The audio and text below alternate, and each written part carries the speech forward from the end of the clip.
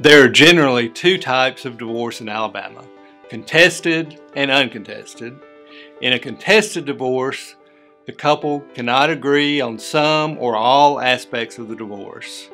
Pleadings will need to be filed, and a process of information gathering called discovery will require both parties to respond to written questions and gather documents and information. Eventually, the case will be set and a judge will hold a trial.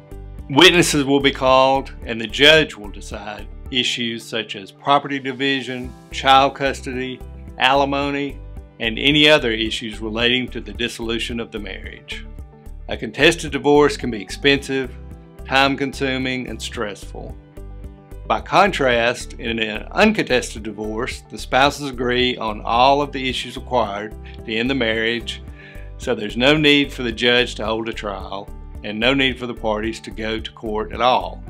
If a divorcing couple can work together and compromise in order to agree on all of their divorce-related issues, an uncontested divorce is a simpler, faster, and much less expensive way to end your marriage. If you're facing divorce or other family law matters such as child support, child custody, adoption, and more, we want to help. New life, new direction, new beginnings.